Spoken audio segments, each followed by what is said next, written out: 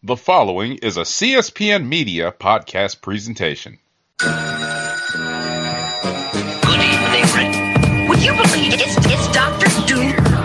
What's on your evil mind? Oh, you insulting tongue is mark my words well. How about this rumor that you are really hired, Mr. Stark?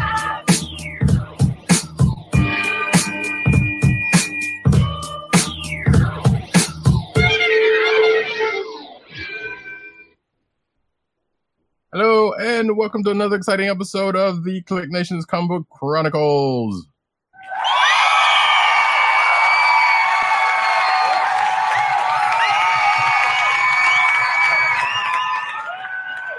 My camera takes its sweet time trying to focus for some reason. You don't have to focus because you are with us right here, right now. And with us tonight is the man behind the soundboard, Agent_70.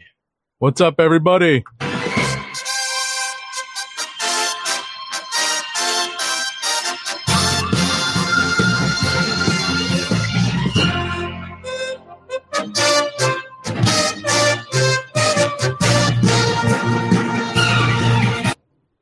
That's a little long. I just enjoy that music so much. You know what? And I'm with you. I'm right there with I appreciate it, though. I appreciate it.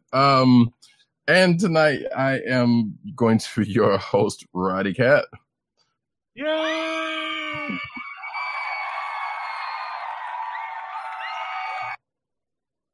And you can find us at our individual social media spots, such as Agent_70 on Twitter and Instagram.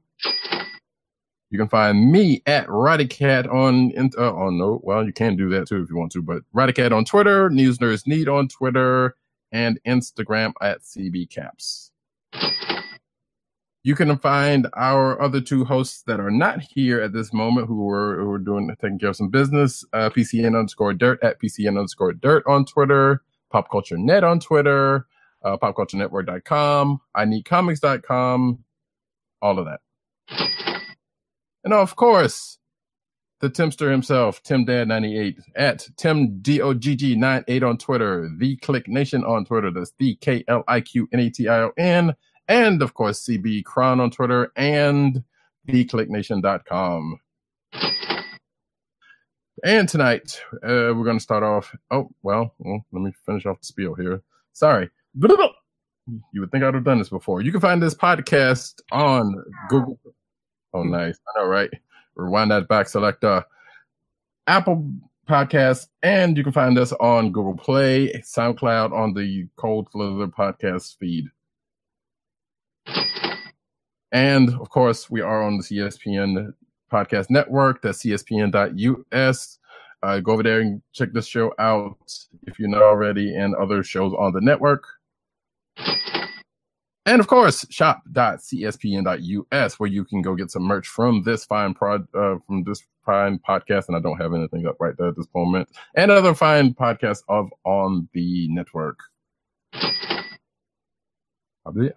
So, like I was saying before I rudely interrupted myself, we're going to get into some comic book news. We're going to get into some comic books. And all right, we're going back to the old format. That's our old format.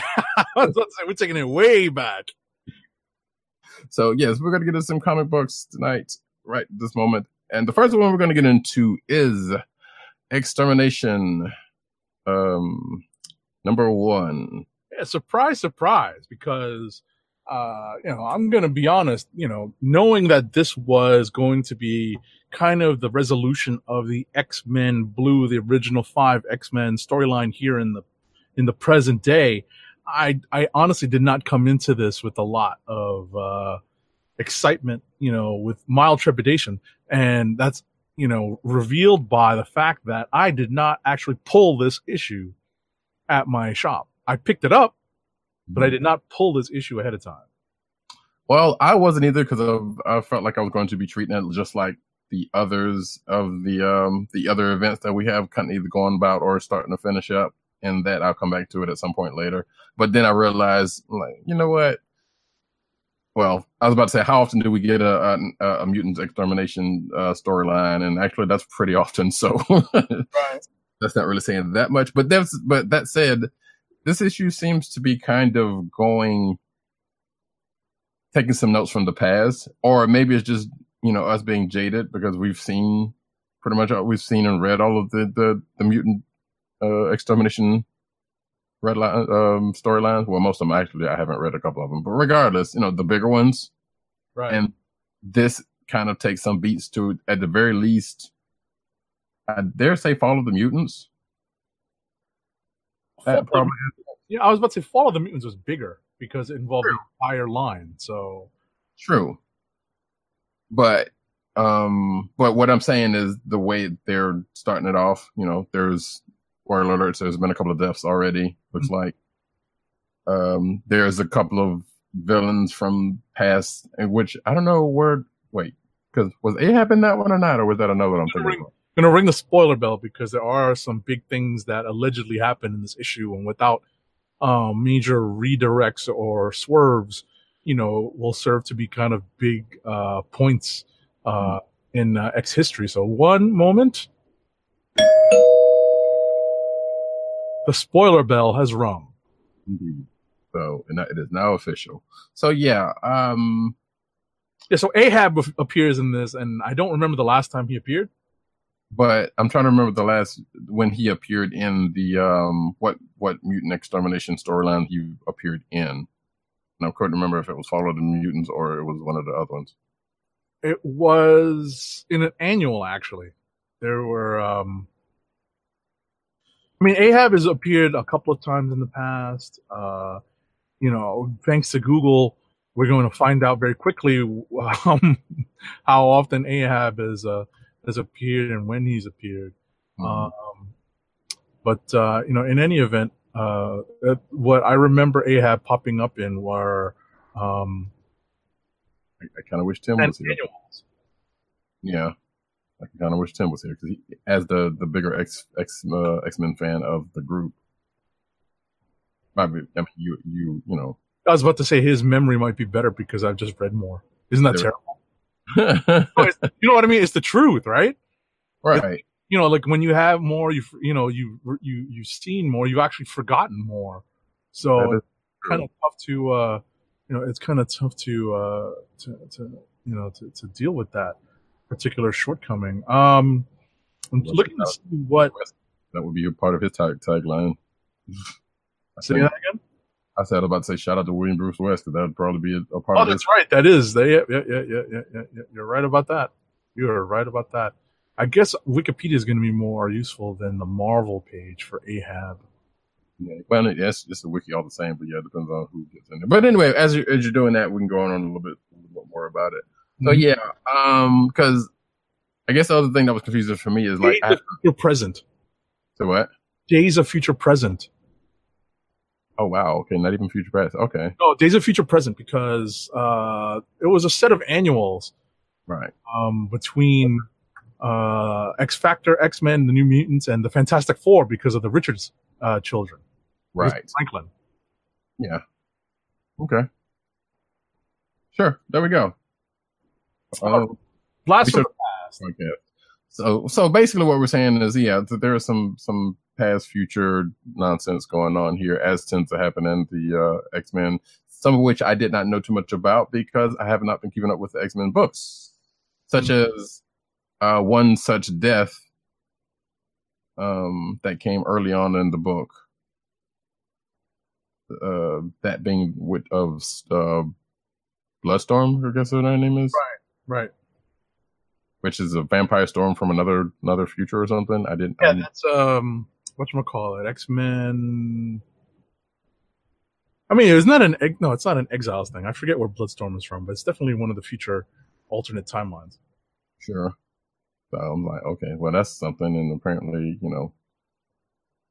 that's a thing that happened, and then we don't know. And so we should point out that this exterminations surrounding the original 5 X-Men that have been displaced, the young versions of the original 5 that have been displaced in time, which is still also weird to me because, like, there's been so much time travel and stuff, even when supposedly time was broken, either because of them or other things, due to and or surrounding secret wars and other things that's still going on that is still kind of weird that this year is like, oh, more time stuff, which I guess has another book that's I don't know, I'll probably talk about a little later.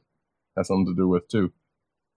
But that said, I don't know. It, like you said in your notes, this was surprisingly entertaining. I don't know. The X-Men, like when they get to the X-Men, hey, we're about trying to kill off the X-Men, the exterminations as they tend to happen. Theirs, or at least historically, have been somewhat entertaining. Some of them anyway. Like there's a couple of them that were kind of, you could do without. Or adjacent ones that you could do without. But for the most part, the more classic ones, usually are pretty entertaining story-wise. So, I don't know. Whether this one will continue to be such, coming out the gate running as this issue did, we'll find out, I guess. Right. It was pretty entertaining. Some of the reveals in this were actually pretty good. I thought that they definitely that Ed Brisson is writing this story, and I thought that the last page reveal was good because I absolutely thought it was another character. I felt like as soon as we saw the character and what he does to a similar character, I felt like you already spoiled because it's a he. Because I honestly thought it was a she. Oh. Yeah, I thought it was a she because there was a bit of coloring in this where there are green boots. Right. And I thought the green boots were a giveaway. Because I thought it was a female character. Sure. That had a history with the X characters. I can see that. I wasn't thinking that, but yeah, I could. Right? Like I clued in on the green boots that, there's a struggle and you see green boots and you're just like, whoa, is that character really back? It actually made me Google that character's name because I couldn't remember it. Seriously. But then, and then the last page comes up and it's a total fake out. I'm like, oh, okay. Well, see, like the last page didn't seem to be a surprise to me once you get closer to it. Right. Because let's put it this way, when the character shows up earlier and the character does show up early in the book, I was like, okay, just all out the blue. I'm like, wait, something's not right with that. Mm-hmm. And I guess if you go back to the beginning of the book, which kind of threw me off for a second, I was like, well, wait a minute. And then I flipped to the next page because you see some future past stuff going on,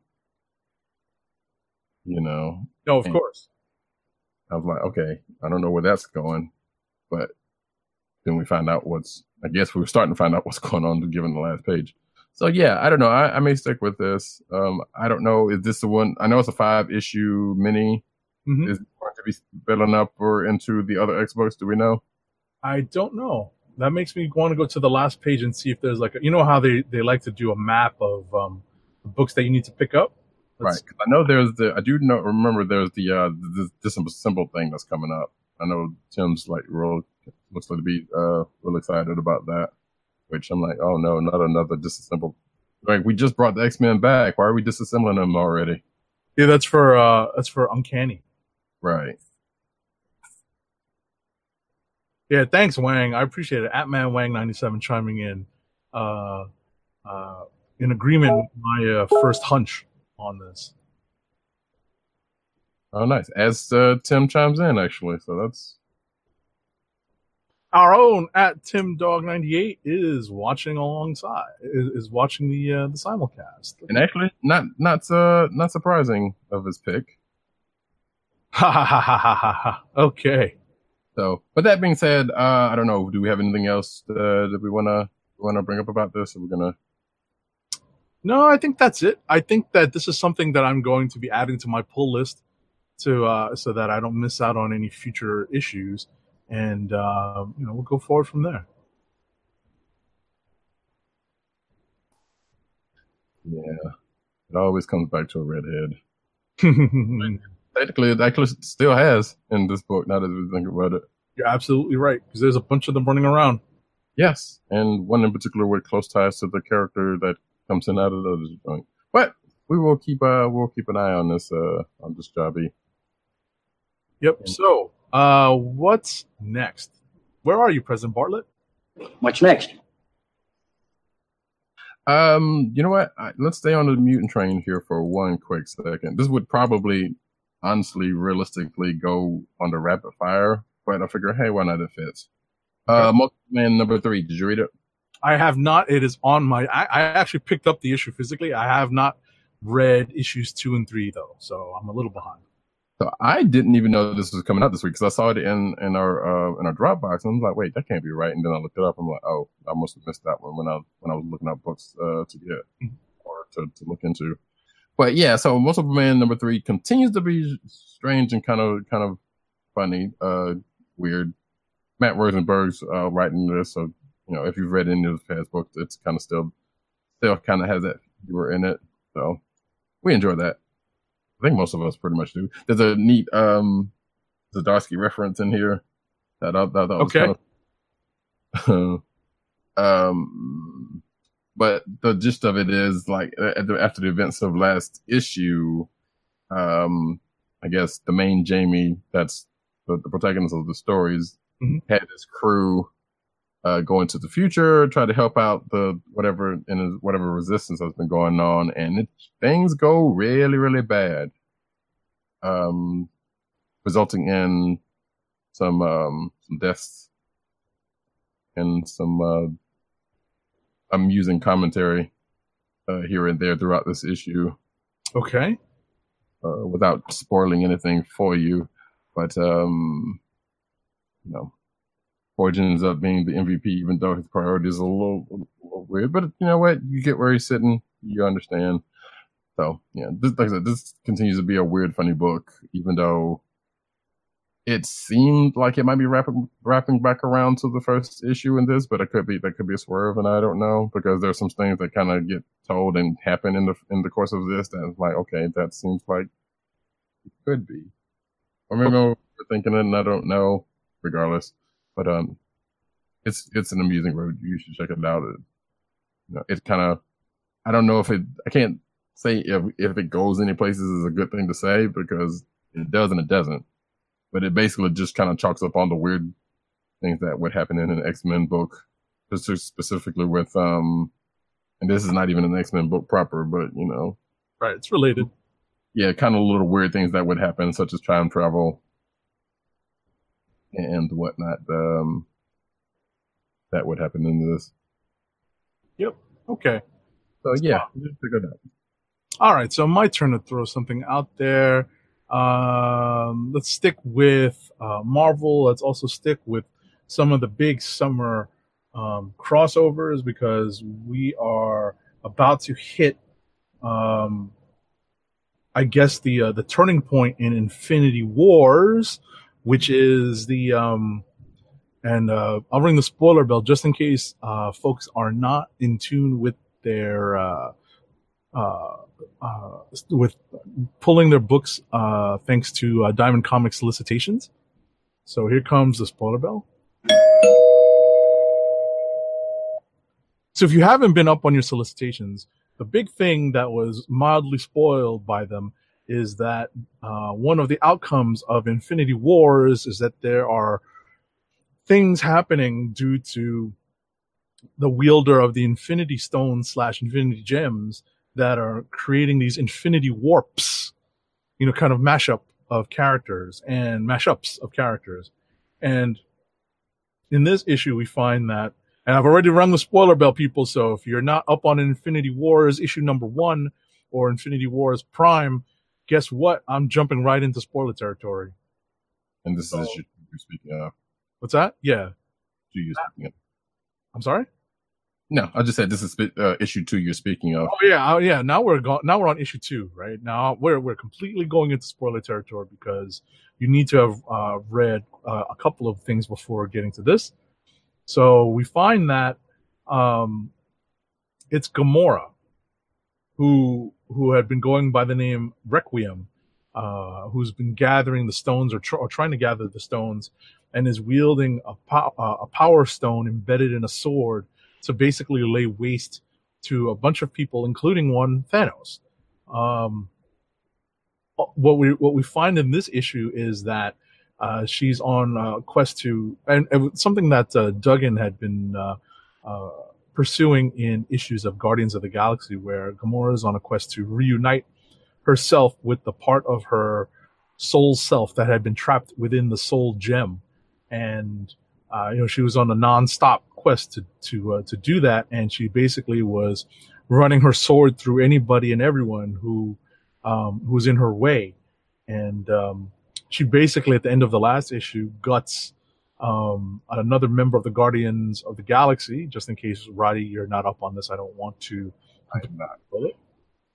So, but ultimately, without spoiling everything, we get to the point in the story where these mashups sort of happen. You can sort of see the impetus for them and how, the mechanism for them. And that's really what is important in this issue, because then when you get to the end of the issue, you see where a lot of these mashups come to pass, and how, the next few books are going to be, kind of involved with explaining how we get from these mashups to back to, the status quo. So, like I said, it's a lot of, if you thought that Thanos was going to be one way with, on his quest to gather the Infinity Gems or stones, Gamora is another way is another path entirely. So, that's the, at least at this point, the crux of the story. Are you still enjoying it? It's definitely interesting. I finally saw where those warps come from, those mashups. So I'm definitely keen to see where this main story goes. I don't particularly care to read the spin-offs. Gotcha. Although I could be wrong. You never know. They could be freaking awesome, and then I'm going to go out and buy them after we read them, after we read our review copies. So, right. I mean, yeah, the warps are curious, but it seems like, okay, sure, they're just using that to kind of throw these amalgams out there. Mm-hmm. But I guess there might be nothing wrong with that if something good comes out of them, or temporarily at least. Right. I was going to ask you, wait, so Gamora's looking for a part of herself that was stuck in the soul gem. So were we talking scantily clad, like classic Gamora? No, it's just a piece of her soul. Right. Okay. It's literally, like, without spoiling too much, it's a piece of her soul. Like, I'm sort of spoiling it by saying it's not the old school bikini clad Gamora, but yeah. That's fine. No, I just wanted to bring that up. Like, that's weird, because I figured that part was, all of that was that. But, whatever. Comics. Comic book. Yeah, it's definitely worth the read. Sure. Yeah, I keep saying it, but I might end up catching up on this just to kind of keep up with what's going on. So, I don't know. Alrighty. Seems weird a premise, but then again, we've got so much Infinity stuff that's been happening lately. It's just a little bit of an overload. Alrighty, you got next. Let us go to. Yeah, sure, why not? Injustice versus Masters of the Universe. I was about to mix it up another one. Number 2. So. I'll type that out. So basically, we have after the I keep saying after the events of last issue, He-Man has joined Injustice Universe's Batman and friends in order to stop the Superman jerk of that time period, or universe, not time period. Excuse me. He-Man, Tila, and Orko are brought to Earth. Where He-Man's trying to get a grasp of the situation with Superman. There's a couple things he doesn't know, and he's trying to figure out. And they even bring up Clark Kent's identity when He-Man is talking about him. So that gets into excuse me. That gets into talking about, everything that's been going on in the Earth, or continue to going on with everything in the Earth. He-Man takes it upon himself to kind of take a little trip outside, he and Orko, to try to see what the world is, and they're apparently in Bloodhaven, which that can be a good place to for someone not of this Earth to want to come and check out. But he, justifies it by saying, hey, his mom's born on Earth, and she calls it dishonorable, so she wants to see it himself. So he gets out there, comes across this young girl who's trying to end her life, which I thought was a character, which I thought was a person we would know, but apparently it is not. But then, a fight breaks out between He-Man, Bane, and Copperhead, who's a character I'm not too familiar about. But nevertheless, that this fight ends up happening, which brings He-Man, which gives He-Man an idea, and he brings back a present or two for Batman and his crew. All in all, and of course, as tends to happen with He-Man and thereby the classic cartoons, there's a little bit of a message in here if you think of it. And that could be me just reading into things because I've been watching a little bit of He-Man on Twitch lately. Not that I needed to, but just it happened to be on. But as he's talking to the young lady, he says, there's a little what seems to be one of the classic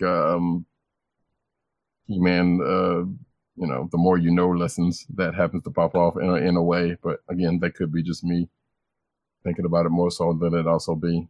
But like I said, nonetheless, this issue is interesting so far. It's still to be an interesting mashup of two universes. I mean, whether it comes out to be anything good, but they've been doing a lot of these. So, Masters of the Universe has had a couple. Justice League has and will have a bunch of them, as we'll find out later on. Mm-hmm. We'll at least find out about one. So this one's kind of an interesting one, and I'm curious to see. I'm just basically sitting here waiting for the fight between He-Man and Superman and see how that plays out. That's the gist of this whole miniseries for me. So we'll see in a couple of issues, I would imagine. That's it for me on that one. What you got? All right. So I've got quite a few books. Another kind of big event book that I picked up this week, that started this week, is Edge of Spider-Geddon #1. And this book focuses on the Spider-Man of an alternate universe, who in this universe is a punk rocker by the name of Hobie Brown. Spider-Punk. Yes, this is Spider-Punk. But he definitely bristles at the notion of being a Spider-Punk and would prefer being called Spider-Man. Oh, really? Is he doing the Bendis thing with Miles? Yes and no. Because remember, ultimately, when you're dealing with the Spider-Man analog in every alternate future or every alternate reality, they only know of one Spider-Man until Spider-Verse. Right. And then at that point, it's like, oh wait, I'm a member of a much bigger fraternity, or sorority, depending on how you look at it. It's a lot of fun. It's a little twisted. The villain they run into is called there's an Eric Masterson in this. It's kind of surprising, and I'm like, what? Thunderstrike? Huh, interesting. And one of the main enemies is Kang the Conglomerator. And I'm like, okay, we're really taking this punk thing all the way to the extreme, So, makes sense.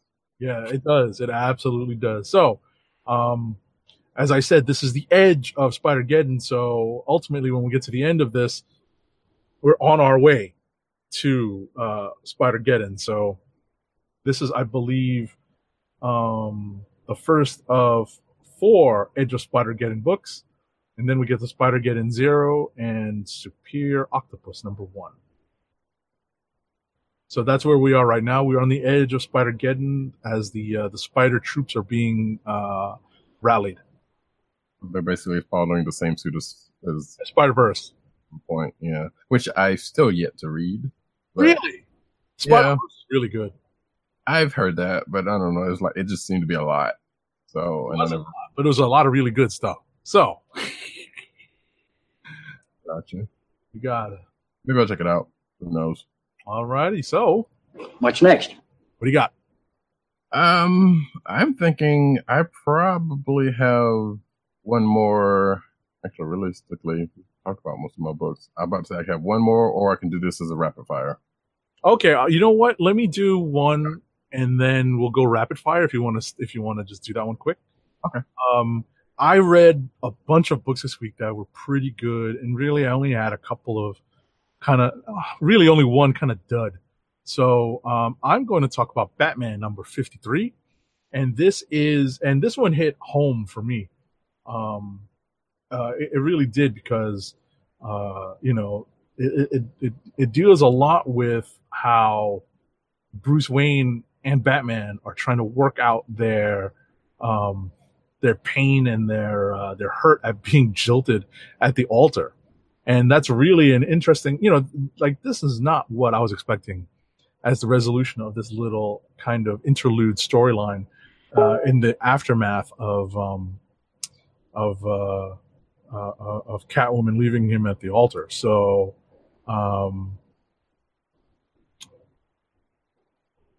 we're still in the jury room. We're still dealing with the deliberations over Mr. Freeze's guilt or innocence, and Bruce Wayne really hijacks the entire deliberation and takes it in a direction I did not expect. And it's a lot deeper than you would expect to read in any superhero book, much less a Batman book. But Tom King, the writer, definitely takes this into it's definitely in a direction that is wholly unexpected by me, and two was more about dealing with Gothamites' attitudes towards Batman and how they might put him on a pedestal. And there's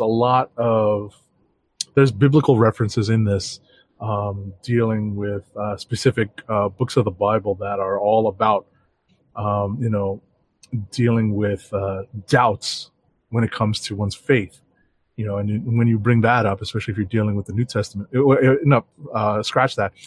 If you bring that up, everyone thinks of the book of Job. So that is hard and heavy in this book. So if King was looking to really kind of deconstruct how regular everyday citizens might see Batman, through their own eyes, especially ones who have kind of lived through a lot of his adventures. I don't know how Zero Year and all that stuff kind of plays into this, post New 52. I'm sure that's still the basic canon, but I definitely recommend this issue. You don't even need to have read the first two issues of this arc, to be honest. This is like the important one when it comes down to understanding what Bruce Wayne is going through and what King is kind of going after. So, I don't want to spoil anything. I saw this as King really working through Bruce Wayne and Batman's pain, and coming to not a healing place, because not a place of healing, because that's definitely not where we are at the end of this, but it's a better place.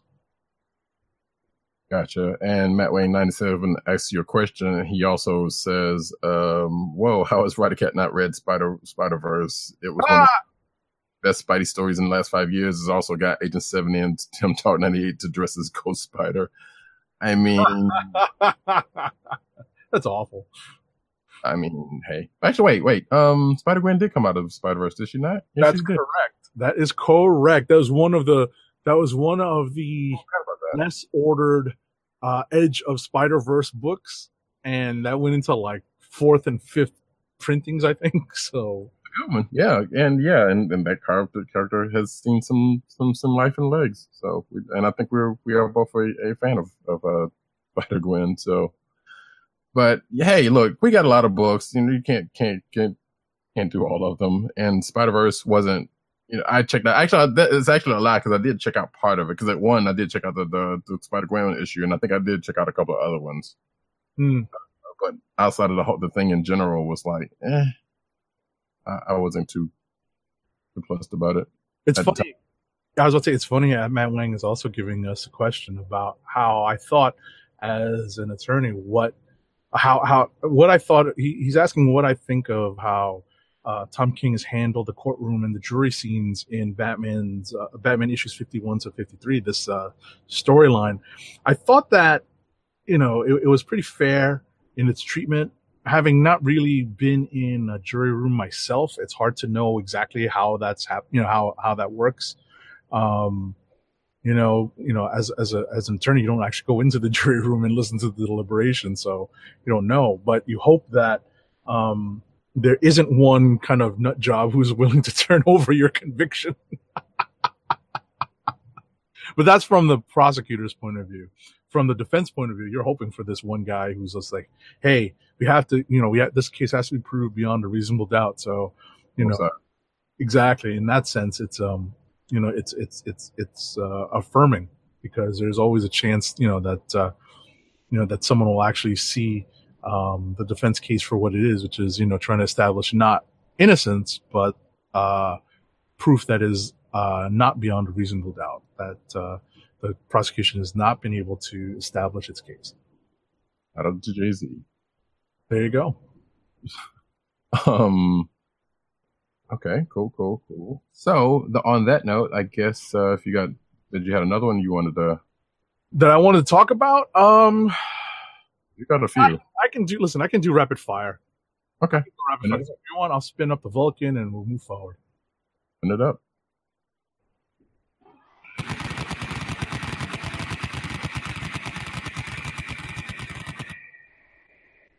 Till it was empty. You heard that? No, right? Spun it up and spun it until the clip was empty. So the magazine was empty. So that said, I will go ahead and do my last two. Go ahead. Or 2/3. I'll bring up a book, but normally I would have brought this up in the regular discussion, but this train just keeps on going, and that is Star Trek: The Next Generation, Terra Incognita #2, which they're trying to get into the books for longest title. I see, although the last one was titled. Anyway, regardless of that, this issue pretty much plays like an episode of TNG proper, in that. So it starts off with Picard and this other captain doing fencing. And then this other captain is like, which granted, this other captain's come up in the past book anyway. So they were helping this other captain try to fix up their ship to try to get to these negotiations. What we find out in this one is negotiations with the Cardassians, and this other captain is like, hey, we need to show a force. So the Enterprise is probably going to be a better fit to go to shuttle these ambassadors to the negotiators to this conference or to the negotiations, which Picard reluctantly gives into, and of course per TNG, one thing is planned and then things don't go as planned, and Troy ends up being MVP and seeing some action when things go kind of bad, having to deal with the two delegates of the negotiations, and trying to basically survive to get to where the negotiations to have to happen, because something happens with the shuttle. There's no death, but people get hurt, including the pilot, which had red hair. I was like, well, she's going to be the red shirt. Turns out no red shirt. Yep. No red shirt, just red haired. But yeah. So, but like I said, things happen on the way to them trying to get to the negotiation site. Like I said, Troy kind of shows improves and gets the respect of, not necessarily gets the respect, because it's not like she didn't have it, but there was some animosity between the two negotiators in the situation alone. They kind of get messed. Some things happen, but they get to where they need to be, and then cut to a notification that should not have popped up. Nevertheless, things happen, reports are made, an understanding gets come to at the end of the book, and it gets to be continued, because this is a miniseries. Now, the one thing that kind of ties it to what's been going on with the Mirror Universe stuff is that Mirror Barkley is still around, but we only see him in a couple of panels where he slips up right before the shuttle takes off with Troy in the negotiations. So Yeah, but that's pretty much the only thing that happens in this book that kind of brings that up. Overall, like I said, this was probably slower. Well, actually, take the much. It's not even slower than what it was. This was actually a little bit more action packed than the last issue, but it's definitely still plays out like an episode of TNG, like I said, and whatever is to come after this is going to be the case.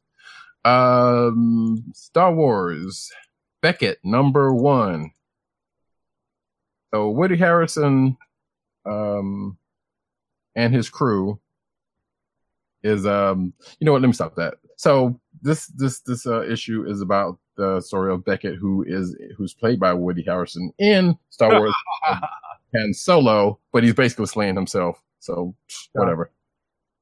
At least that's what I took from the movie personally. But not to say it wasn't a good performance, but it was. Regardless, so this is set before the Solo movie, and this is he, Val, and I can't remember the other guy's name with the arms, but them doing a heist or them doing a scam to do a heist so they can get the score so they can get up out the game. And as tend to happen, things don't go the way they think they should, but they get out of it. But at the end of this, they still end up being indebted to Dryden Voss, who apparently is no relation to Quinlan Voss. For all you Star Wars nerderies, you know who that is. And also, which seems to be weird, I don't know why, but Enif's Nest shows up, who is the Destiny character looking person, the young lady that shows up. She shows up in armor, so at this point we don't know that she's a young lady. But, as the beginning of the Solo movie suggests, Ennis always comes along to be a thorn in Beckett's and his crew's side, and this was no different. It still seemed kind of weird that it happened, but at the same time, like I said, Solo kind of established the fact that them and their crew tends to show up. So, here's what it is. If it's another Star Wars book. It's a one shot, just like those have been a few of them. If you're curious about what this character is about and seeing the nice, seeing basically the same thing you would have seen in Solo anyway from this character, go check it out. One more book I'm going to bring up, even though I have not read it. I just skimmed through it because I think we'll probably end up talking about it shortly in news. But there's Luke Cage Marvel digital one-shot original that came out on Comixology today. And again, I just kind of skimmed through it. But it starts off with Luke kind of in and around Harlem with Danielle. He's taken care of, and he meets this person, and some things pop off. And apparently we find out something in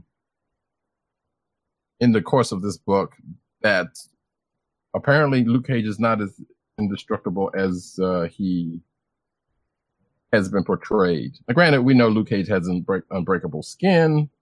Other parts of his body, or the inside of his body more specifically, not so much. And apparently we find out that what he ends up having is akin to something that boxers get when they get punch drunk or get punched too much and things start getting, things start happening in the brain. So apparently we've come to find out that Luke may have a similar condition whose name escapes me at this point. But, say again? Say again, you're looking for the punch drunk disease? Well, wait a minute, hang on. They CTE. Yes. Okay. Yes. So come to find out that he has that. And he's dealing with that. Now, as we've talked about in with these books, so these are digital comics that come out 2 chapters every so often. I can't remember how often it is, but after 3 months, they're going to put them in print form. And there's going to be I think there's 3 of them each. So there's going to be technically six issues worth of books coming out. So this is the first one. Sometimes it's good to check out some of these. This is not a Comixology original because I think I would have been able to borrow it if it had been, as if with some of them. But nevertheless, it is on there as a Marvel Comics original. So sometimes it's good to check out because you don't get to see those come up on the comic lists. unless they go to print, which comic book lists I use, I tend to use when I'm looking for my books, and then I'll go to Comixology and check out what's there with that kind of stuff. And usually there's some good stories on it. Like so the last couple of Black Panther books that I spoke of outside of the main one has come out of that. Okay. So you may or may not want to check that out and see what comes of it. Alrighty. So those are your last two books for Rapid Fire. Is it? See if I can speed this along. My next book is Doctor Strange #4. What I can say about this is that it's nice to see Doctor Strange is getting his mojo back. And they literally mentioned that in the book. So this is a nice step up for Wade's Doctor Strange, because it's been tough to see him kind of made powerless again after having seen him powerless so recently in the Jason Aaron book, the Jason Aaron storyline. So it was tough to see him kind of brought low without any magic to speak of again, but it's nice to see him rediscovering it. And there's a pretty cool, although not overly developed bad guy in this issue. We'll see more of him in the next one, though. Justice League #6. I have to say it's interesting to see the Justice League in Scott Snyder's hands getting their butts handed to them by the Legion of Doom. So if you're looking to see this group of heroes being humbled, this is definitely the book that you should be reading right now. Tony Stark, Iron Man #3. This is a weird opening arc. I have to say that Slott's beginning arc on Tony Stark Iron Man has been a little up and down for me. I definitely understand why some people would have some trepidation when it comes to picking this up. I'm willing to give him some more slack, but especially considering that he's expanding the supporting character base for the book, bringing in a lot of the old favorites such as Bethany Cabe and Jocasta, but also bringing in X-51, aka Machine Man, is in this, and there's definitely some more twists coming up. And finally, I hate to relegate this book to rapid fire, but I'll finish up with Thor #4. This is a hugely fun issue.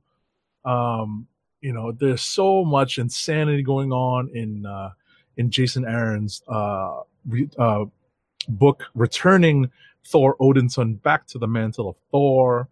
You have to remember the War of the Realms is still going on, and they've brought Thor and dropped him right into the thick of things, and he's not up to full power, so he definitely has to do things in a slightly different fashion. And plenty of great supporting character work in this book. Thori the dog is still a great read. So this is a candidate for Click of the Week for me. I've got a few choices for a Click of the Week this week that I have to kind of sort through before we make our decisions. Then I guess this will be the time to make that decision, because we're coming up to it. But before that, real quick, I was going to say, Tony Stark seems like a hard character to do anything with outside of being with the Avengers. Personally, I don't know. Like, granted, classically, yes, he's had a good run in the past, but I mean, nowadays, I don't know. And I would imagine there are probably some people that are not checking this book out because of Slott's SJW status, but that's a whole nother thing in itself. About his what? SJW status. Oh, that's lame, stupid. But it's true. It's true. But that said, like I said, I kind of, for a lot of people that makes them want to pick up the book more. So it cuts both ways. I'm hoping that's the case. Also, yes, I'm hoping. I mean, Slott's done some good stuff in the past, so it's not like you can't say he's a bad writer. Exactly. Hello. Yeah, exactly. Superior Spider, the Silver Surfer run was pretty good, but we're not here to champion. We're just things are things. Exactly. So, and again, some characters are kind of hard to kind of write. Yeah, absolutely. Alrighty, so I guess we have Clicks of the Week coming up. Indeed.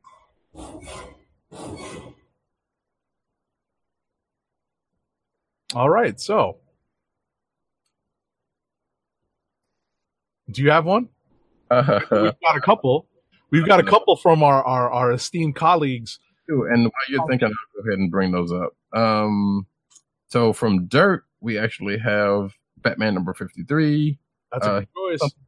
Yeah, he said something in the back channel about, let's see. Yeah, Lee Weeks' art is always a win. And from Tim, which again, going back to kind of no surprise, Extermination number 1 from Tim. For myself, I kind of want to go with multiple. Actually, you know what? I will. Extermination is pretty good, actually, from what I read. But I'm going to go with Multiple Man number 3. That was a weird, kind of fun book.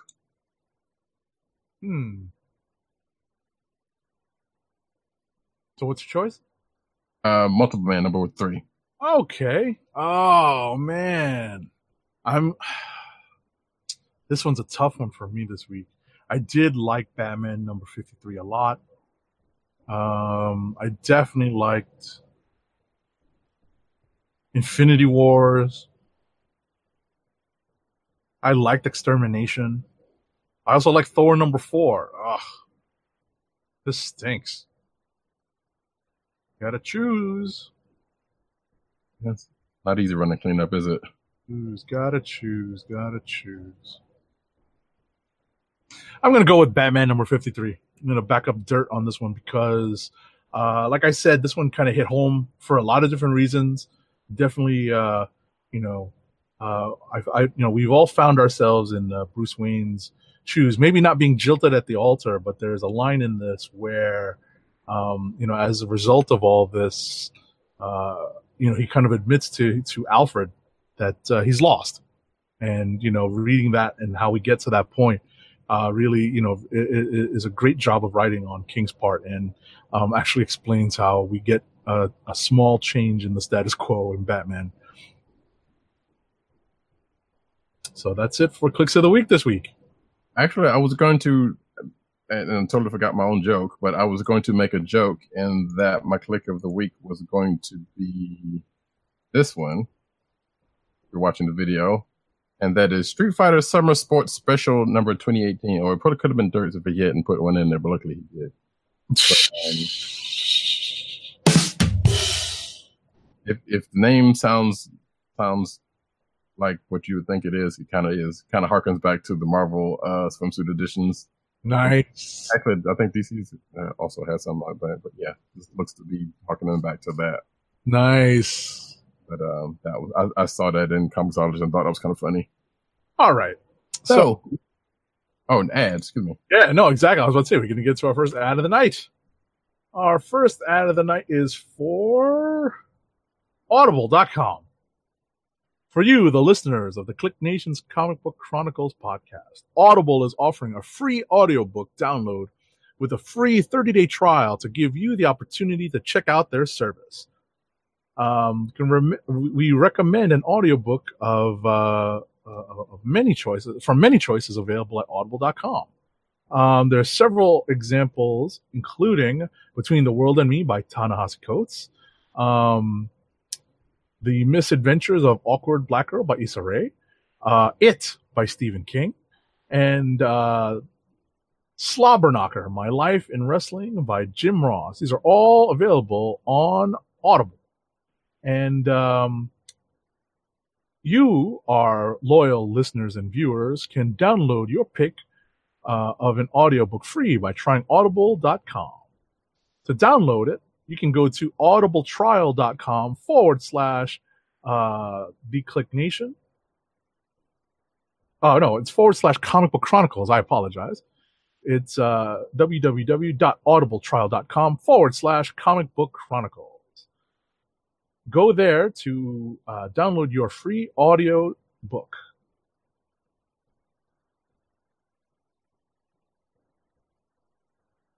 We should really go on Audible and try to find some, granted, some of those those would work, but I'm saying we should try to find some more comic related Audible books for giggles.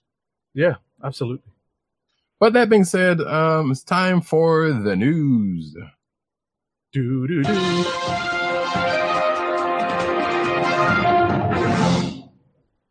And as we do about this time, we're going to start off with the cinematic news, and we're going to start off with, which I hate insights with audio video, excuse me, but we're going to make it roll. Sebastian Stan reveals his favorite MCU line, and it's heartbreaking. So I think it says that he was talking with a podcast, I guess, or a show, talk about his work in the MCU, and says his favorite piece of dialogue comes from Captain America: Winter Soldier, and it's "Who the hell is Bucky?" Oh yeah, that's a great line. Yeah, I know. I figured it was a little bit more throwaway, but then again, I guess in the course of what was going on at the time, it does resonate. What I was gonna say is it definitely, I think, hit the mainstream movie viewer harder than it did the people who are more familiar with the storyline. Right. Because I heard audible gasps from the audience. Did not know who that was. And I was like, come on, you know? Right. So once that line drops, you're just like, okay, you know? Mm-hmm. Yeah, like I said, I just kind of took it around where it was like, okay, I get it. He's he doesn't have his memory. So I just kind of glossed over it. But at the same time, I was like, yeah, I can see it. Gotcha. All right. So I guess a follow-up story is that Sebastian Stan wants your fanfic. Oh God. So yeah, he wants it as a way to have fans best deal with their emotions in the wake of Infinity War. Okay. Right. So basically, yeah, talking to in the same interview, he was saying, it's like, that scene where he disappeared was emotional and for many, and as well as himself, and he basically told people, it was like, yeah, write down your feelings, and the person who was interviewing was like, so like fanfic. And he was like, sure, which that's a door I don't know if maybe he does, he's aware of the nature of some fanfics, open the door for that, which, come on, if you know anything about fanfic, there's probably some more salacious stuff out there about him and probably him and Steve out there, whether he knows about it or not. So right. But so that was just a little fun little thing that happened in the course of that same interview. Keeping on the Infinity War train, and that special effect at the end of Avengers Infinity War was based on one specific Infinity Gem, which I find kind of hard to believe, knowing the history of the gems. But I should also take this moment to point out that Avengers Infinity War is out on video right now. We're getting nothing from that. I'm just saying. But yeah, so apparently the Power Stone was the one that caused people to disappear out of existence. And I'm sitting here like, why? How? Because given the nature of the gems, they, especially as we know classically, they kind of work in tandem. Right. They work together. And that the power one kind of boosts the other ones. So if you had said, yeah, it was this other one, like the Space Stone or something, and just, that was being amped up by the Power Stone, the Power Gem, then okay. But apparently, yeah. Okay. I mean, so, this was from the effects supervisor Dan DeLu saying this. Okay. All right. So this isn't this is sort of like a weird Warner Brothers Disney / MCU crossover, but. I'm dying. I'm sure that'll be the next set of books since Disney's already had theirs. I mean, DC's already had theirs. Yeah. But next up. All right. Next up, gosh, I get this one. Early Infinity War draft included Howard the Duck. Howard the Duck. Oh gosh. Oh man. So we did see Howard the Duck at the end of the first Guardians. So he apparently was going to make another appearance in an early Infinity War draft, and which makes sense because didn't they end up going back to nowhere at some point or something? They did. That would have made some sense. They did, and I'm surprised that that you don't know this because I'm surprised. Did you pick up your Infinity War copy already? No, not yet. Ah, see, your very own Agent_70 already picked up his Blu-ray digital copy yesterday, Tuesday actually, and already sat and watched it Tuesday night. So I'm up on my Infinity War stuff. Nice. Yeah, I was going to. I was going to pick them up when I go pick up my books, but I haven't done that yet. So. Gotcha. But yeah, so that's the thing, and I'm sure there's many more deleted scenes and other tidbits you'll find out when you check out the Blu-rays, other stuff. Okay. And speaking of, video evidence that Thor's roommate Daryl survived Avengers Infinity War. Yes, I am from Pronouncing and I'm Southern, folks. So yeah, in the wake of Thanos' snap in... Wait, I missed what it is you're pronouncing a certain way. Infinity, and sometimes I realize it sounds like I'm saying Infinity. Ah, okay. I pushed myself on that one. Not that anybody would call it up, but regardless. So yeah, there's a video out there. I'm assuming it's on the DVD, and yep, it is that Daryl, who we've only seen on the Blu-rays of other, specifically Thor movies, I guess. Which actually I hadn't seen all the featurettes on all that stuff. Like I'm slipping. Either way. He's still alive after the snap. Okay. So, yay. All right. Wait, is there a Daryl in? Have you seen Deadpool 2? I have not. Okay, because I'm about to say, isn't there also a Daryl there? Which it's a different Daryl, not saying that's coming out on home video next week. I think. Already out, I believe. I think it's already out. No, on home video. Yeah, I thought it was digital. No, it's out on digital. The Blu-ray came out. Okay, I thought it came out on the same day as this, or last week. 21st? Gotcha. Okay, well, there you go, folks. Plug. Not that we're getting anything out of this, like I said. But all 20 MCU films are returning to the theaters for the 10th anniversary festival, for a 10th anniversary special festival. Get your butts in seats, people. And just glue them there, because holy cow, that's a lot of movies. At one time, obviously there's going to be an intervention. There needs to be an intervention if you're going on. So in celebration of a decade of the Marvel Cinematic Universe, all 20 features will return to IMAX theaters, which I think that's a pretty good way to watch them, I guess, across the United States and Canada for the Marvel Studios 10th Anniversary Film Festival. The event will take place exclusively in IMAX theaters from August 30th to September 7th. So they are breaking them up. Makes a whole hell of a sense.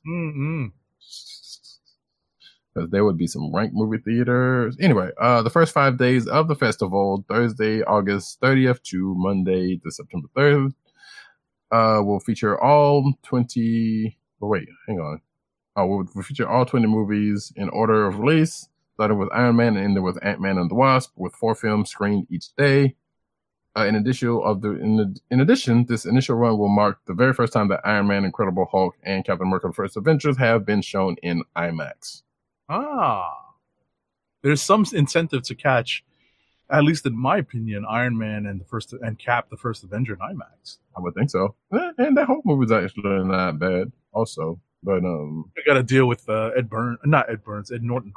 Yeah, that is the caveat there. But hey, according to this also the 6th day of the festival, the 4th, will have an Origins theme and feature Iron Man, Spider-Man: Homecoming, Black Panther, and Doctor Strange. The 7th will follow with team-ups featuring with Guardians of the Galaxy Volume 2, Captain America: Civil War, Avengers, and Avengers Infinity War. So basically, they're going to go down the line and then just break them up in days. That's an interesting way to do it. That makes sense. Makes sense. We're seeing some of those twice, I guess. Right. But, okay. Next up. Well, I'll take. It doesn't say here though, but I guess no. Yeah, the first 2 days they're gonna. So I was right. That's weird. Lastly, the final day of the festival will feature 2 films chosen by the fans. A poll is being held on IMAX's Twitter page, by the way. Allowing the viewers to vote between Iron Man, Captain America: First Avengers, The Avengers, and Black Panther. I can only imagine which ones are going to make that cut. But will be open until August 7th, which is already over with. So don't even bother. Right. That's already been determined, people.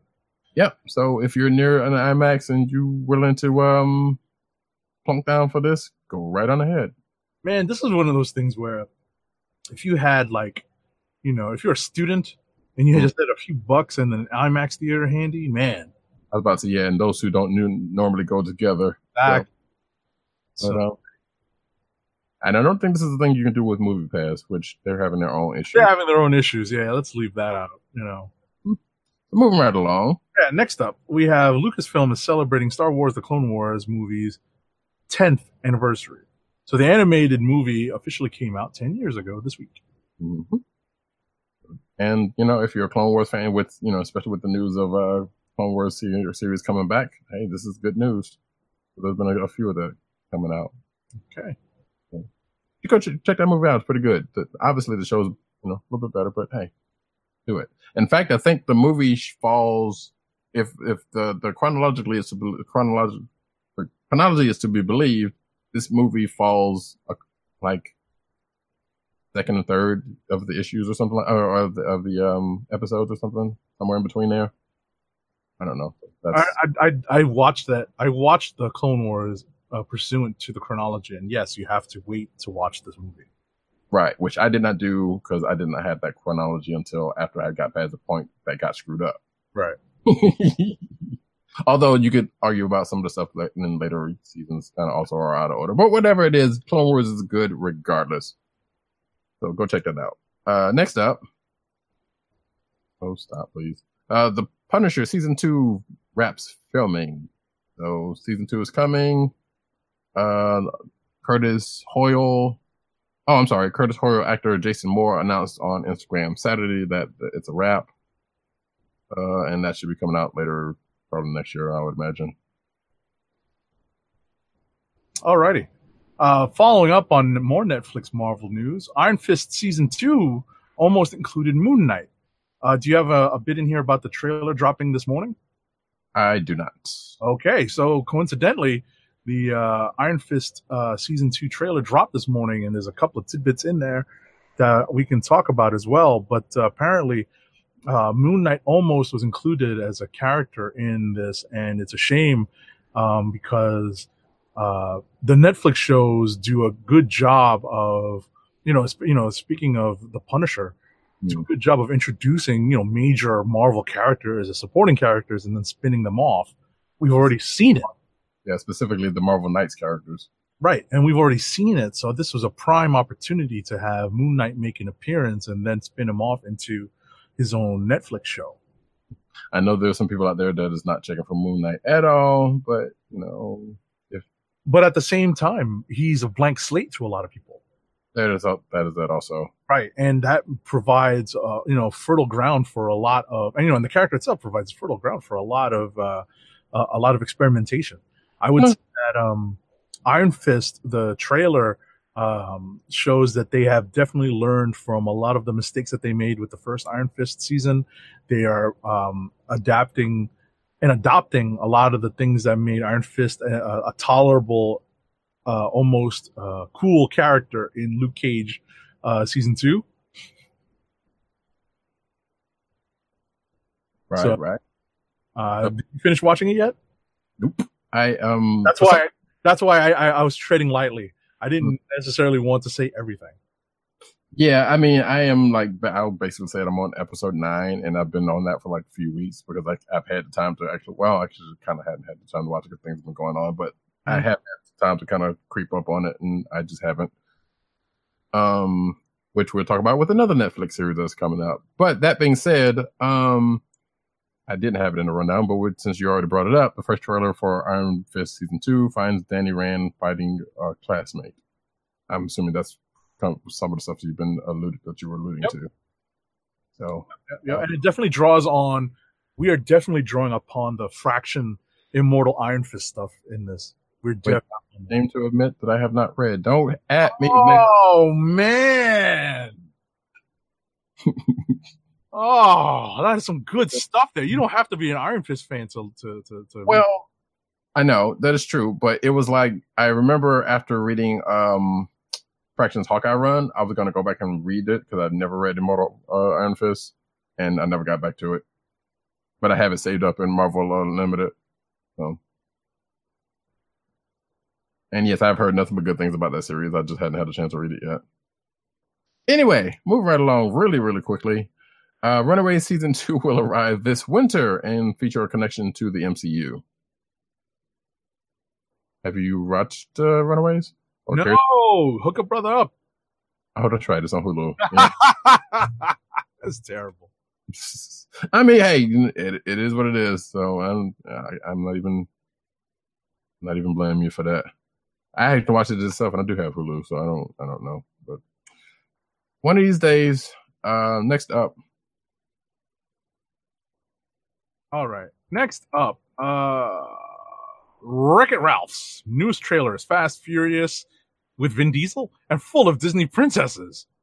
I mean, kind of. So Gal Gadot, who was also amongst the proud of in the Fast and Furious, yes, playing a voice is voicing a character who is not unlike her character in Fast and Furious from the trailer, or at least the trailer suggests. Okay. So, yeah, so there is that. If you haven't had a chance to check out the trailer, it's actually pretty cute. I have not seen Wreck-It Ralph, so this is just continuing a whole line of things we've been. I don't blame you for that one, though. Yeah, I mean, I actually watched it, but I don't blame you for that one. Yeah, I actually have a copy of it. Well, not have a copy, but I was given a copy through, I think, Movies Anywhere, actually, I think. Mm-hmm. Which, by the way, I think it may or may not be over. So I don't have this in the run now, but I meant to. Microsoft just joined Movies Anywhere. So you can hook up your Microsoft account so you can play Movies Anywhere stuff on your Xbox. They are giving Days of Future Past, I believe. X-Men Days of Future Past. Right. Out with that, which I guess one I already had, but now you don't have to watch it. So go take care of that. Next up, Disney's Mulan kicks off production with first photo. So this is a live action version of Disney's Mulan. And we have, again, something else I still have not seen. Yes. So, what was I going to say? Oh, so they released this photo of Liu Yifei. I'm sorry for mispronouncing your name. Why do I always get the ones that I have to mispronounce people's names? Why? Anyway, we get this photo that you can see here on the video, and you should be watching the video sometimes, because sometimes we show off some good stuff, like maybe later. But yes, a live action adaptation is coming. It is going to arrive in theaters March 27th, 2020.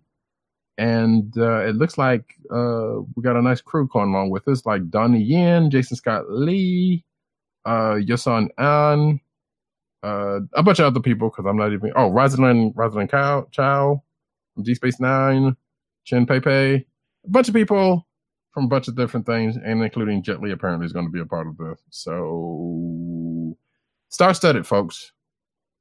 In 2020, we won't have to wait. There was a lot of buzz on this on social media, so should check that out. Next up. Alrighty, next up, more live action Disney. First live action Kim Possible teaser trailer has arrived. Stop! So this one's going to be on Disney Channel, so this is not going to be in the theaters. It's worth pointing out, and yeah, we've kind of already talked about who's going to be a part of this, but there's a trailer. I still haven't watched that, and because Kim Possible was a little after my time, which is one of the few things that's been past my time that I care about not watching, that I don't care about watching. Next up, Disney intends to release all completed Fox films after purchase. So that means stuff that's like in pre-production or production right now? Apparently, because that is including some stuff. So yeah, because I think there's another Simpson movie supposed to be coming.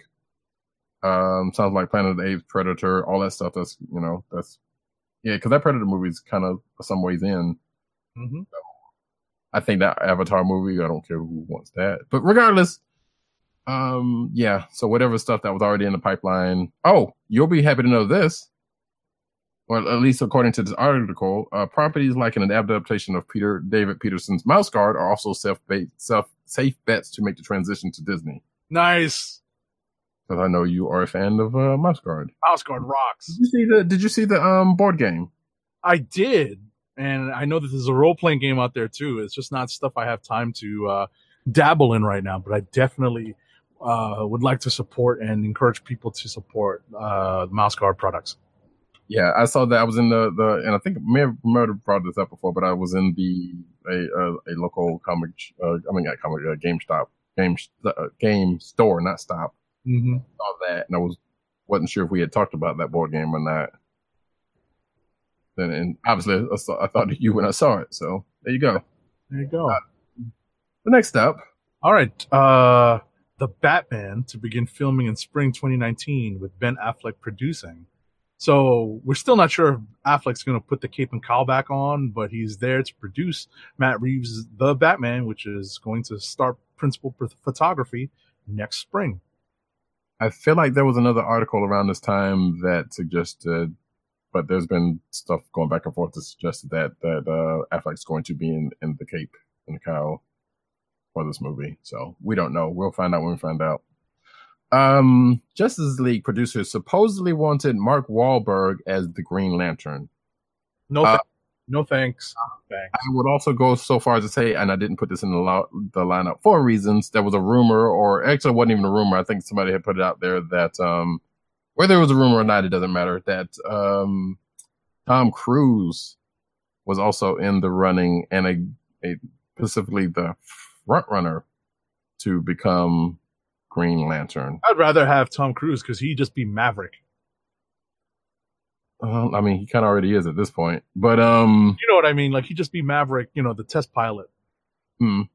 True, just an older version, but they're still doing Top Gun 2. Yep, which I think he's supposed to be part of. So yeah, I guess that would still fit. But again, I think that was kind of a hoax or not true or been debunked. Something, regardless. I think they said they wanted it early on. They might have wanted them for an earlier treatment, but that didn't come across. We don't know. All this stuff is still up in the air for all this stuff. But go away, Mark Wahlberg. Go away. So next up, Batwoman's Ruby Rose quits Twitter following fan backlash. Which is really Come on, fans. Yeah, it's stupid, and it's almost always dudes. Stupid trolls. Yeah. So, this is just another in a long list of people leaving Twitter for being, just getting trolled to death, whatever the case may be. And these fools think they won, which I guess you can kind of say they might have, but that kind of stupidity needs to stop. That's all I'll say about that. DC Films Birds of Prey casting biracial Black Canary. Okay. So, yeah, we could see a biracial Black Canary in the Birds of Prey movie. No word on who's in the running or anything, I don't think. But yeah, it's a thing. We'll see if it comes to pass. All right. So next up, Cyborg has been cast for the DC Universe's the streaming service, the Doom Patrol series. That's actor Joivan Wade, from the first Purge. Okay. Sure. Whatever. Yeah, and there's a picture of him right there. But yeah, anyway, moving right along. Wait, was Cyborg ever a part of Doom Patrol? I don't. Nope. And wouldn't he be a better? I don't know. I don't know. Because they do have a Titans thing. Anyway, I don't know. We're going too far with that. These Avatar The Last Vendor posters have mastered all 4 elements. Pun, pun, pun, pun. So as you can see here, there are 4 Avatar The Last Airbender posters, which are pretty awesome, including Aang, both young and old, with his family, and Appa, of course, star of the show, Appa. So these are some cool. Whoops. I don't know who's the artist. It doesn't matter who. No, I'm stopping. Look, is the artist who did these, and it sounds like there's going to be a Legend of Korra one coming soonish. So that's some good stuff, though. I don't know where you're supposed to buy them, or if you can buy them, but they're out there, folks. Go check them out on his Twitter page. All right. So next up, and I'm gonna ring the spoiler bell because I know this just dropped last week. I've burned through the entire season already. It's not On that. What's that? I saw your tweet on that. Yeah, I'm saying I burned through the whole thing. It was like 3 a.m. I'm like, yo, I just finished it, man. So I'm gonna ring the spoiler bell. So apparently, the Netflix Voltron show's showrunner apologized for the series' handling of a gay relationship. This relationship, it kind of came out of the blue, for one. And two, apparently, people are frustrated with how it was depicted. And I'm like, what?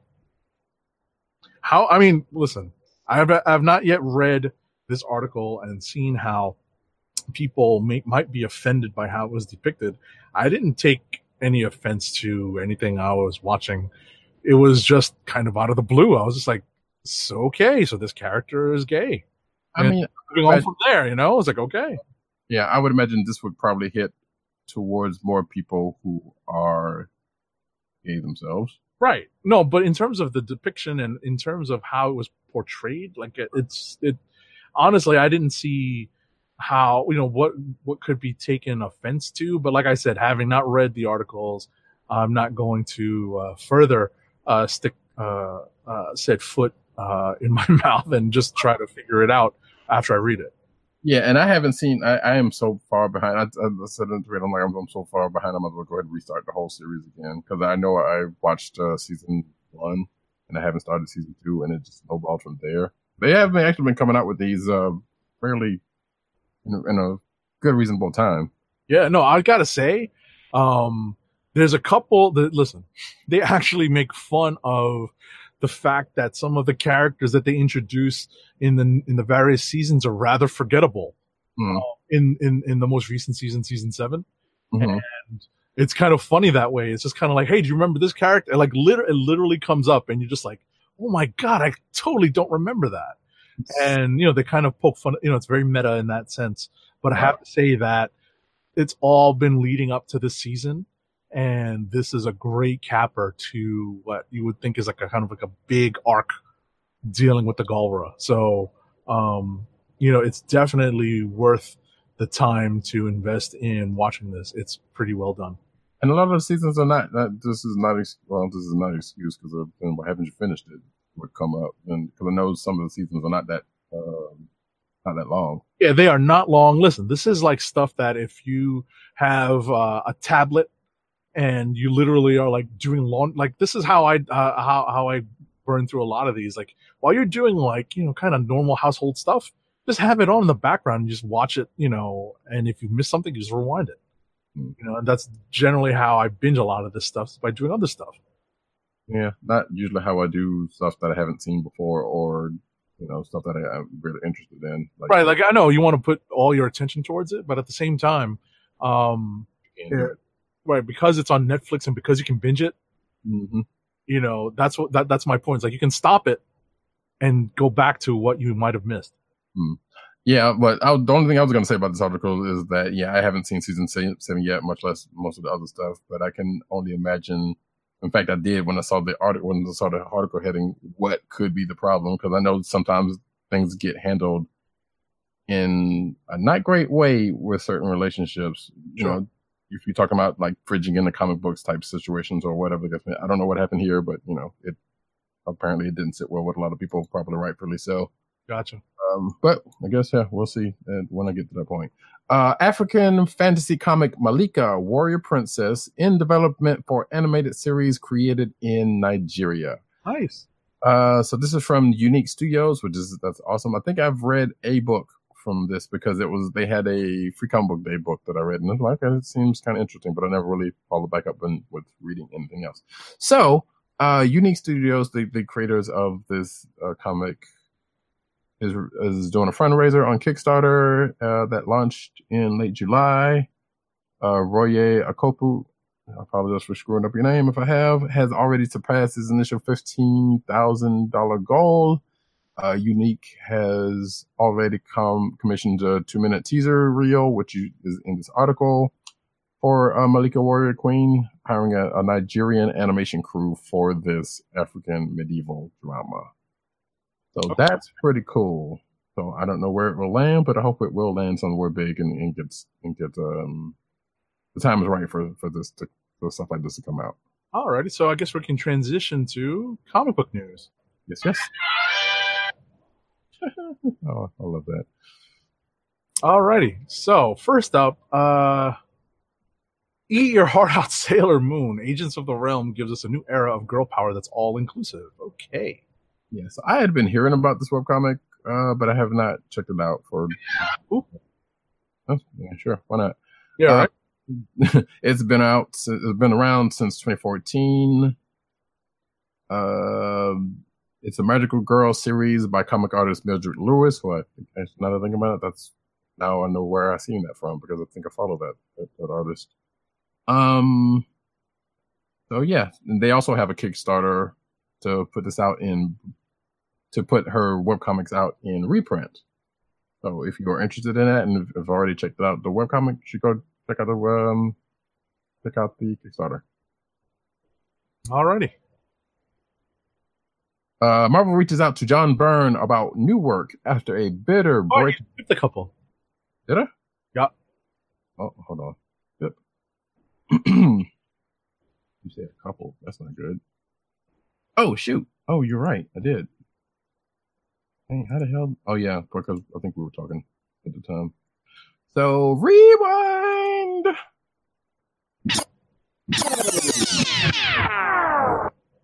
Yeah. And we will go with Marvel announces 10-part Uncanny X-Men arc Disassembled. Because as I said in my tweets, what is old is new again. Disassembled! Now, we already talked about Extermination, so I'm going to assume that this is leading into or from. I could be totally wrong about that. I believe they're reusing Disassembled. I was like, really? But then again, come on. We've had 2 Civil Wars we've had 3 Secret Wars and 2 Civil Wars. You should be surprised by this. And but at least you kind of understood the play on words with Avengers Assemble and then Avengers Disassembled. You couldn't come up with X-Men. Well, all of the villains exterminated. I mean, that one's already being used. Yeah, so. Exactly. But then it doesn't also kind of give across the message that they're not exterminating anyone here. They're breaking the team down to build them back up. Yes, but I understand why they're using the term, but So here's my problem with that. When they did that with Avengers, they did build them back up. They got rid of them for a couple of years.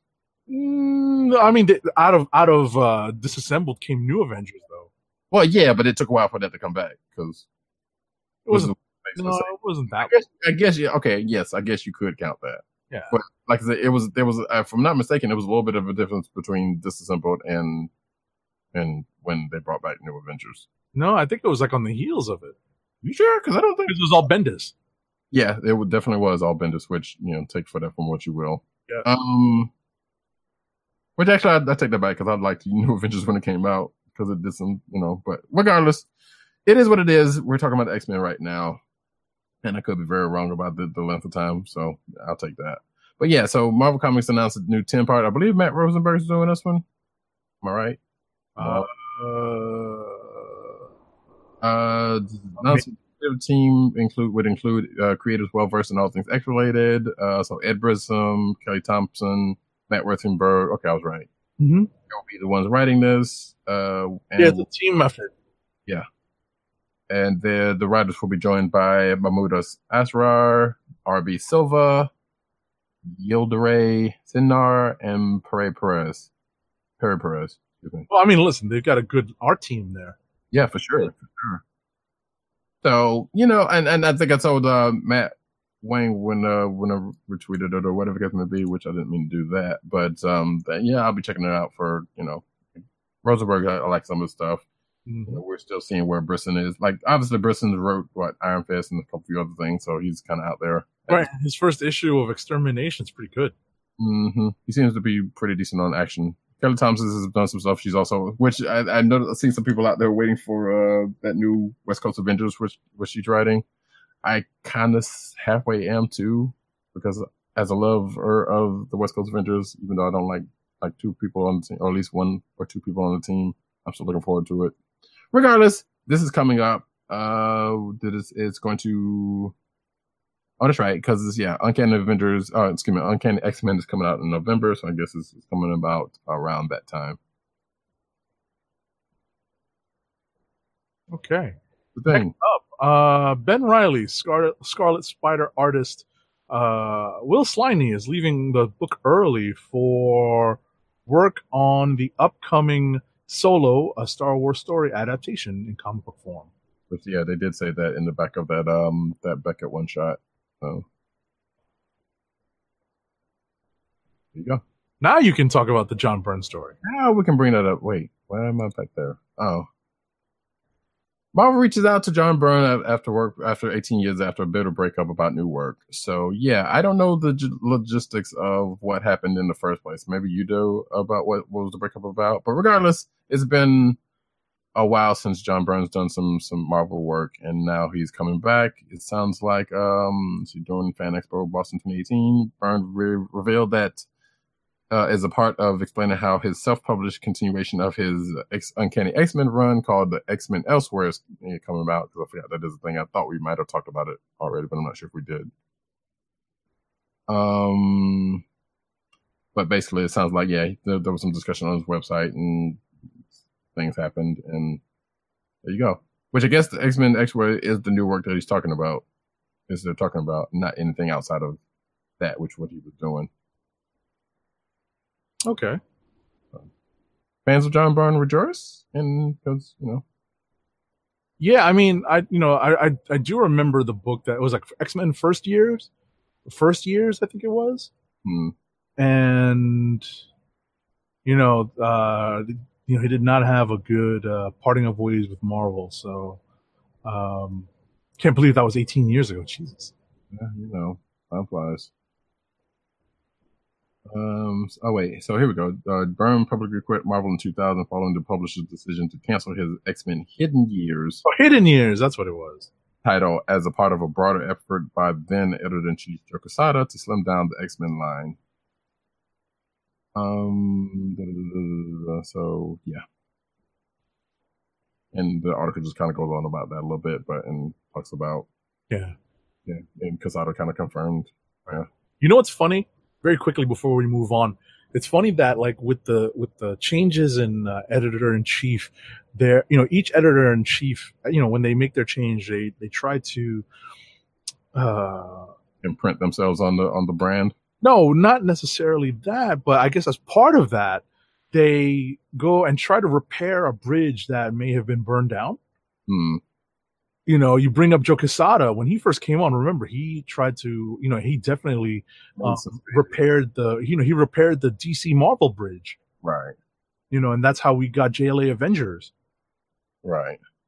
When he first came on. So it's interesting that CB Cebulski now, within his first year of taking office, as it is, he's trying to rebuild the bridge burnt in the wake of John Byrne's departure from Marvel. Am I misremembering this? And I don't remember, or I can't. It might have been somebody else, not Quesada, but Quesada necessarily wasn't liked as much when he came on as ERC. For some of the things, I may be thinking of somebody else, and could be completely wrong. From what I remember reading, there, like some people thought that he would be more friendly to creators because he was coming from a creator-owned background. Right. I'm not 100% sure if that's accurate. I don't want to say much more because I'd have to do a little bit of research and get back. All right. So next up, spoiler alert. What is Quicksilver, No Surrender is giving. I was about to say you did the Burn one, so let me get this one. Okay, do it. That's why I was ringing the spoiler bell. Okay. Quicksilver's No Surrender is giving the Maximoff twins some much-needed depth. Okay. So I've been reading this book. I've been reading it on and off. Oh, really? Okay. Yeah, because in the wake of Quicksilver kind of being trapped in as a result of his of a speed stunt. He's basically reflecting on why people hate him, Right. and a lot of that makes a lot of this is giving him time to reflect. So, Which actually, they're also giving the two of them, the Maximoff twins, time to kind of work this out together. mm-hmm. Yeah, I actually coming across this article. Like, I had a slight curiosity because while he was gone, and we knew he was going to be in this book after No Surrender, but like, what could that book possibly be? And it sounds like it could make for some decent reading if you care anything about the Maximoffs. Right. So, cool. Marvel introduces new spoilers, by the way. Marvel introduces new Fantastic Four rivals, the Fantastics, with an X. Edgy. I think what's funny about this is I think Slott is definitely going for a little bit of tongue in cheek. Mm-hmm. So this article was done by our own Tim Adams, aka Tim Dog 98, which I don't know, should have given his number, his government out dog that, but it's out there anyway. Kind of in print. Online. Yeah. Yes, kind of definitely in print. So this is for Fantastic Four number 4, which is not out yet because we just got the first issue. And I don't know if this was in solicits or not. But Fantastic Four number 4 will reveal a new supergroup called the Fantastics, who has moved into the Baxter building, and it doesn't sound like the new foursome has plans to give back the keys to the building. And I looked at this picture, which if you're watching the video, you have seen. Mm-hmm. Or you see of the cover. Yes. Oh, I didn't scroll down. I should have scrolled down. Which just looks like a bizarro version of the Fantastic Four. Which I'm just prepared to say yes, it probably is, and just leave it at that. But yeah, it is a thing that is coming. And why does this dude do the Fantastic? I mean, Mr. Fantastic looks like Flat Man.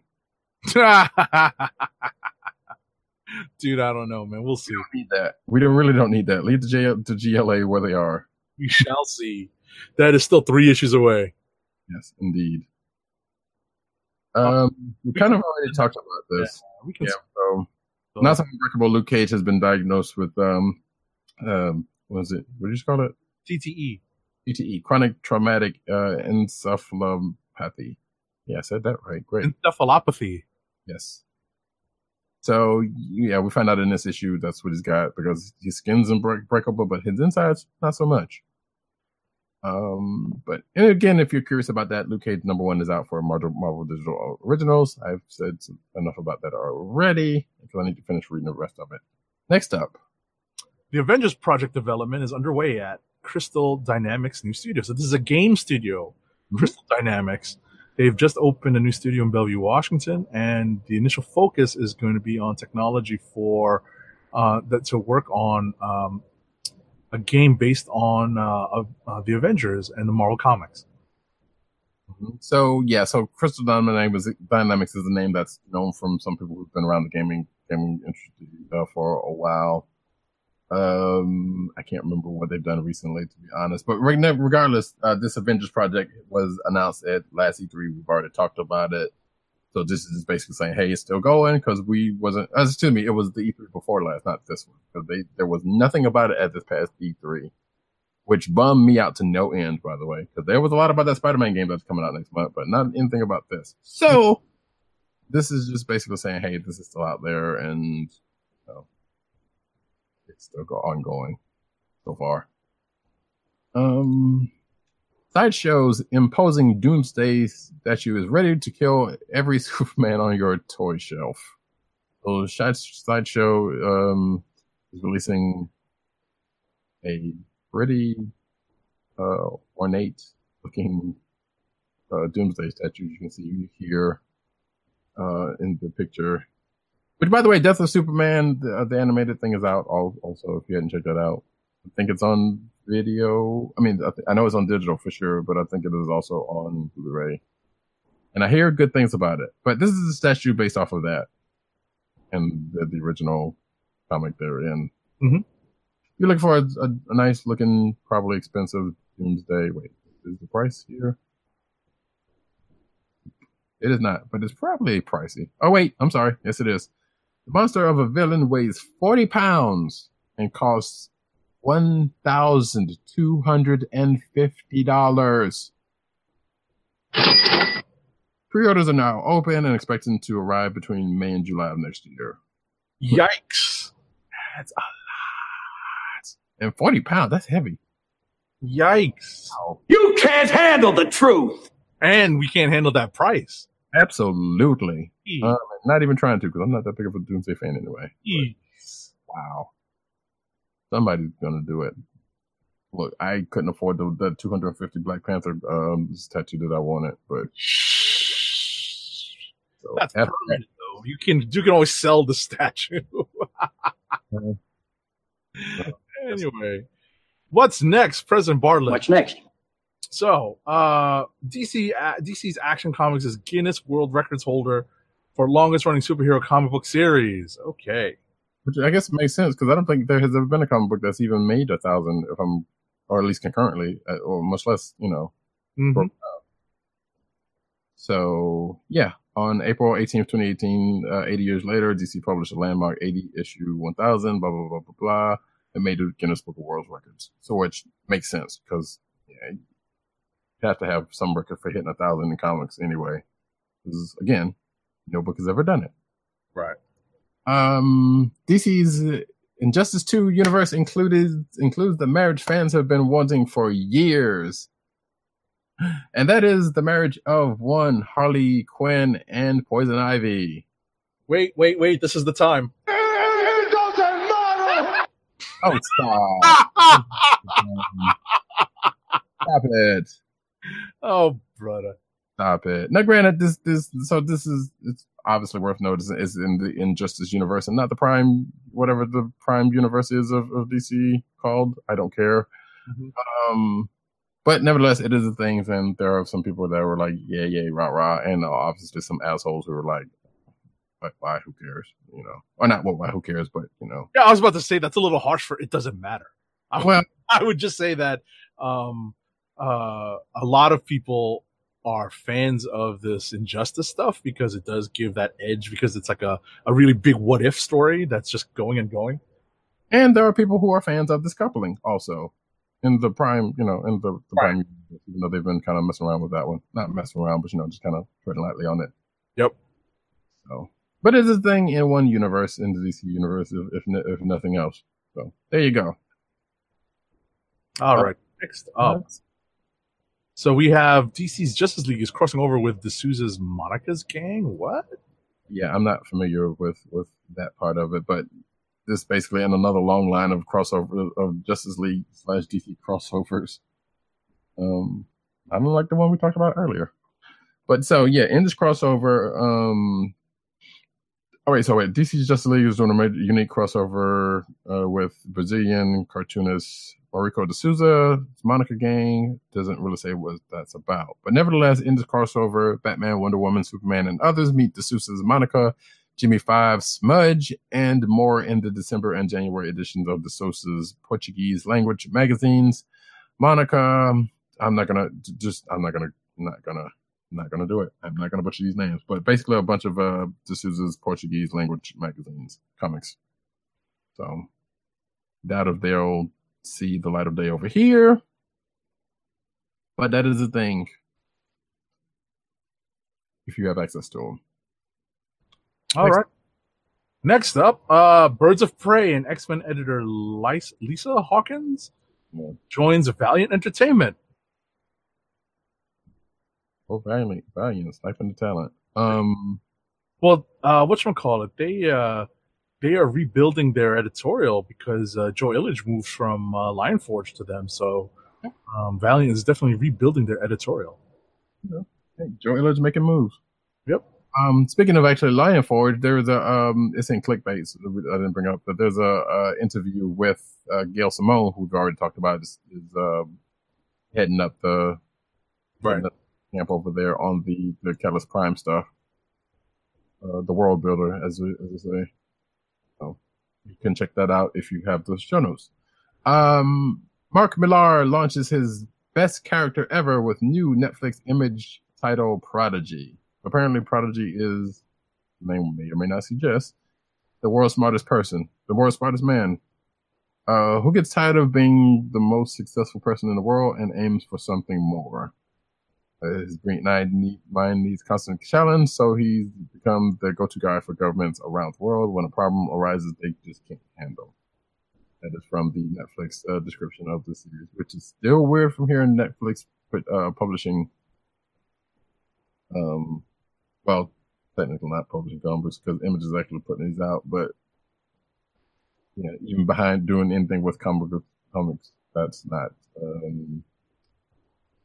animated or live action.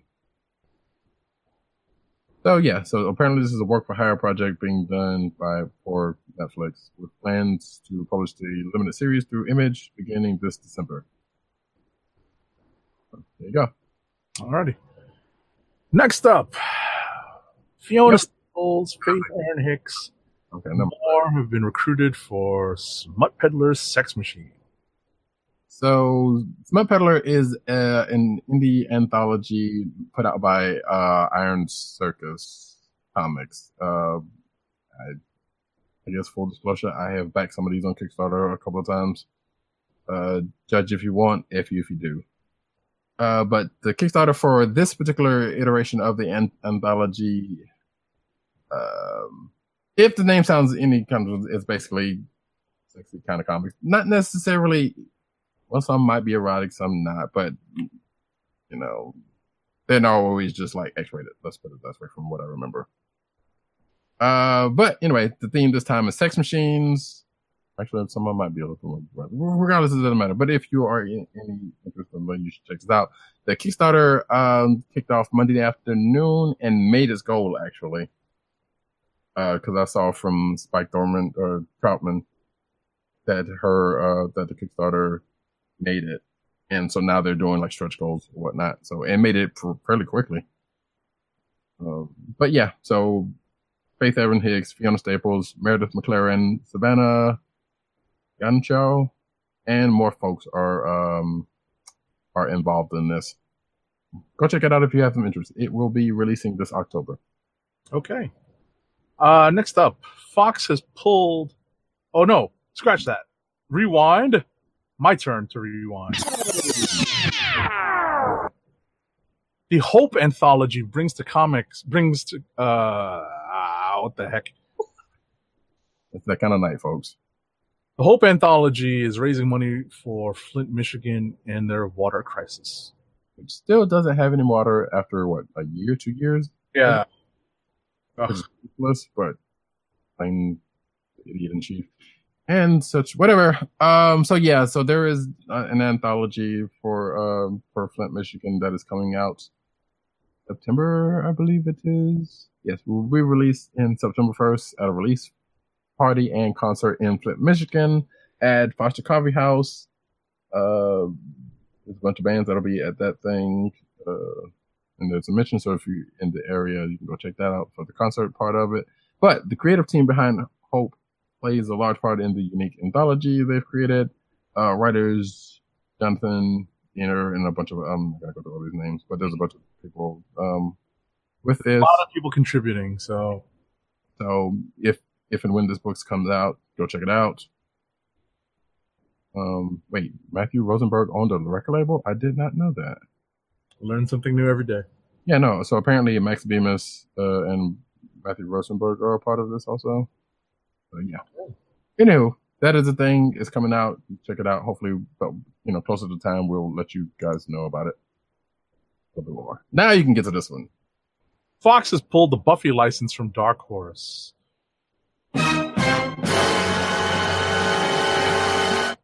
So the license moving really isn't that big that big a news because ultimately, it's changed hands before. But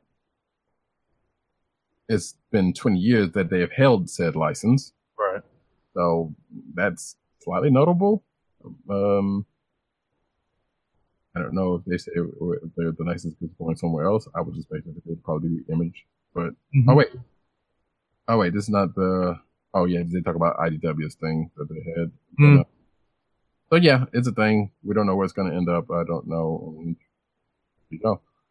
That's actually their, well, arguably their second big license that they lost, though, because they did have the Star Wars license for a good while. So, it's a thing. It happens. Mm-hmm. First National Power Rangers Day announced by Hasbro. I am personally hoping that they announced that Power Rangers RPG that has been, or at least the official rules for that, but I don't know if they will. Regardless, August the 28th will be Power Rangers Day. And the quote here is, whether you are red, yellow, pink, black, blue, green, or whatever other favorite color it is spectrum that's been a Power Ranger, that's my assertion. Power Ranger, wait, what? Power Ranger on August 28th. It's Morphin Time! Shing! Celebrate your passion for the Power Rangers on social media by wearing your gear and sharing your memories. Be sure to use National Power Rangers Day, the hashtag National Power Rangers Day, to get in on the fun. On National Power Rangers, everyone gets to be Power Rangers. What are your skills? Regardless, it's going to be a thing. It's coming in a couple of weeks. So look forward to that on Twitter and probably your news outlets of choice. Mm-hmm.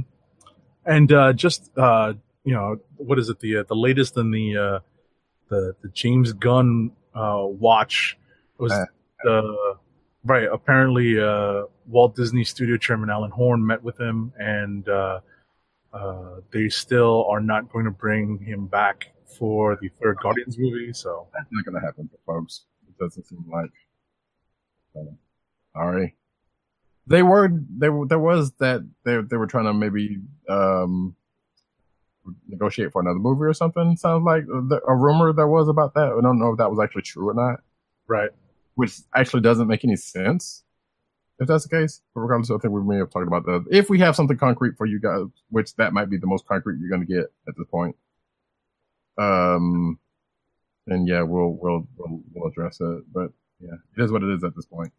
I do want to bring up something I didn't put in the news, but if you're a fan of Prince, there are going to be these 3 Prince Pops, Funko Pops coming. Yes, that is not comic book related, but whatever. Sometimes we say the rules around here. And that, I believe, it is that. Because that very corner is, we don't. Before we end off the show, we have another ad read. Or take it away.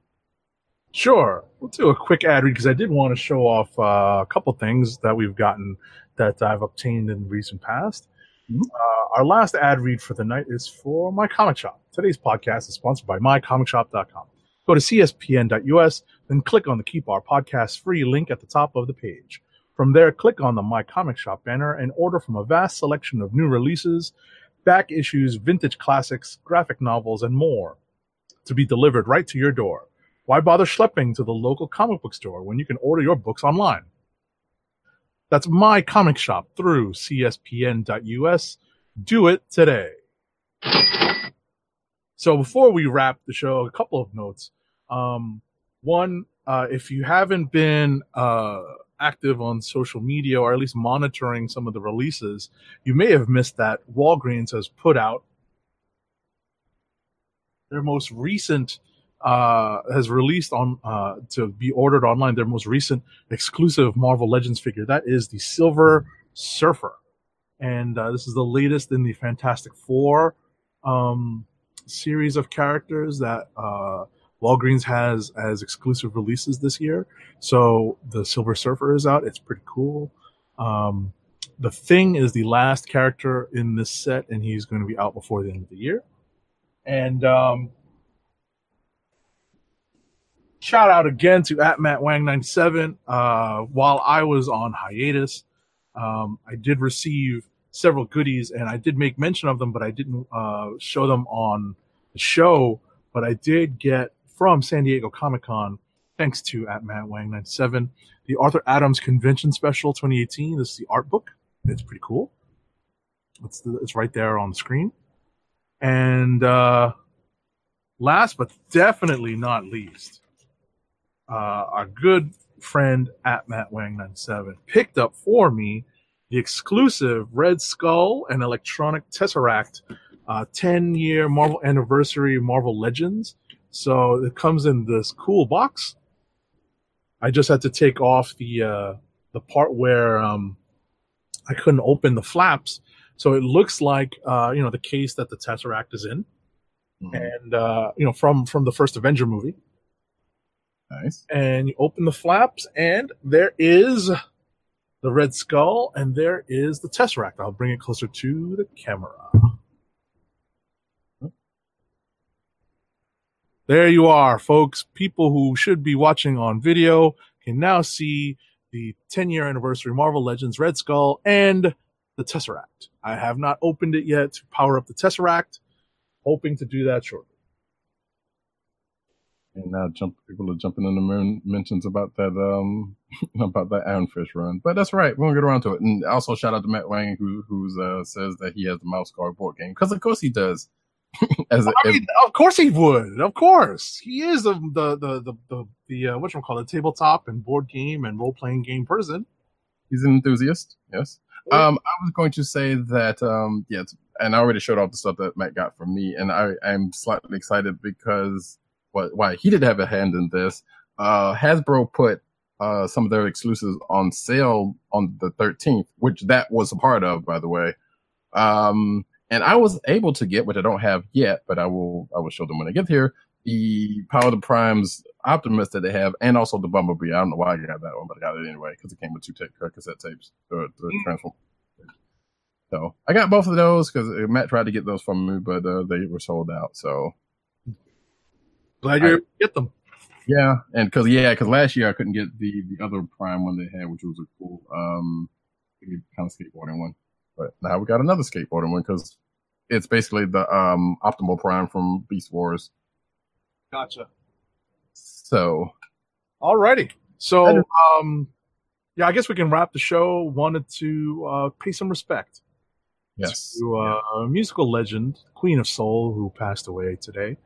That is who I'm referring to is, of course, Aretha Franklin. So as we close the show, we're going to play our way out. And like I said, pay our respect. Yeah, before you get that, again, join us again next week. Same bat time, same bat channel, 9:30-ish on this here YouTube channel. We really do try for 9.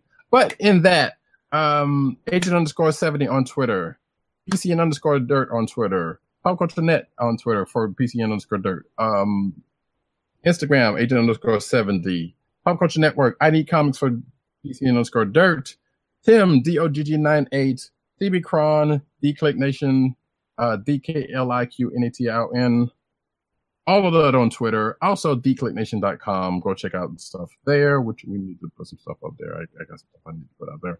And myself, Roddycat on Twitter. No underscore, please. News on Twitter. The News Nerds Need Reddit is out there. Hopefully, there's a site coming at some point when I get off of Bulldogs. Instagram is CB Caps. You can check out this podcast on the CSPN network. That's CSPN.us, along with a bunch of other fine shows. But you can also subscribe to this podcast on Google Play and Apple Podcasts, aka iTunes. Also, you can check us out on the CSPN SoundCloud at soundcloud.com. That's cold-silver. Also, shop.cspn.us. Go there, get some merch from us and other shows on the network, because, we're just trying to make some good stuff over here. So help us out. And that, as Agent_70 plays us out with a little tribute to the Queen of Soul. This is the Comic Book Chronicles, and we are out. Peace! What you want? Baby, I got it. What you need? You know I got it. All I'm asking is for a little respect. Just a little bit, hey, baby. Just a little bit. Would you believe it's Dr. Doom? What's on your evil mind? Oh, you insulting tongue and mock my words well. How about this rumor that you are really hired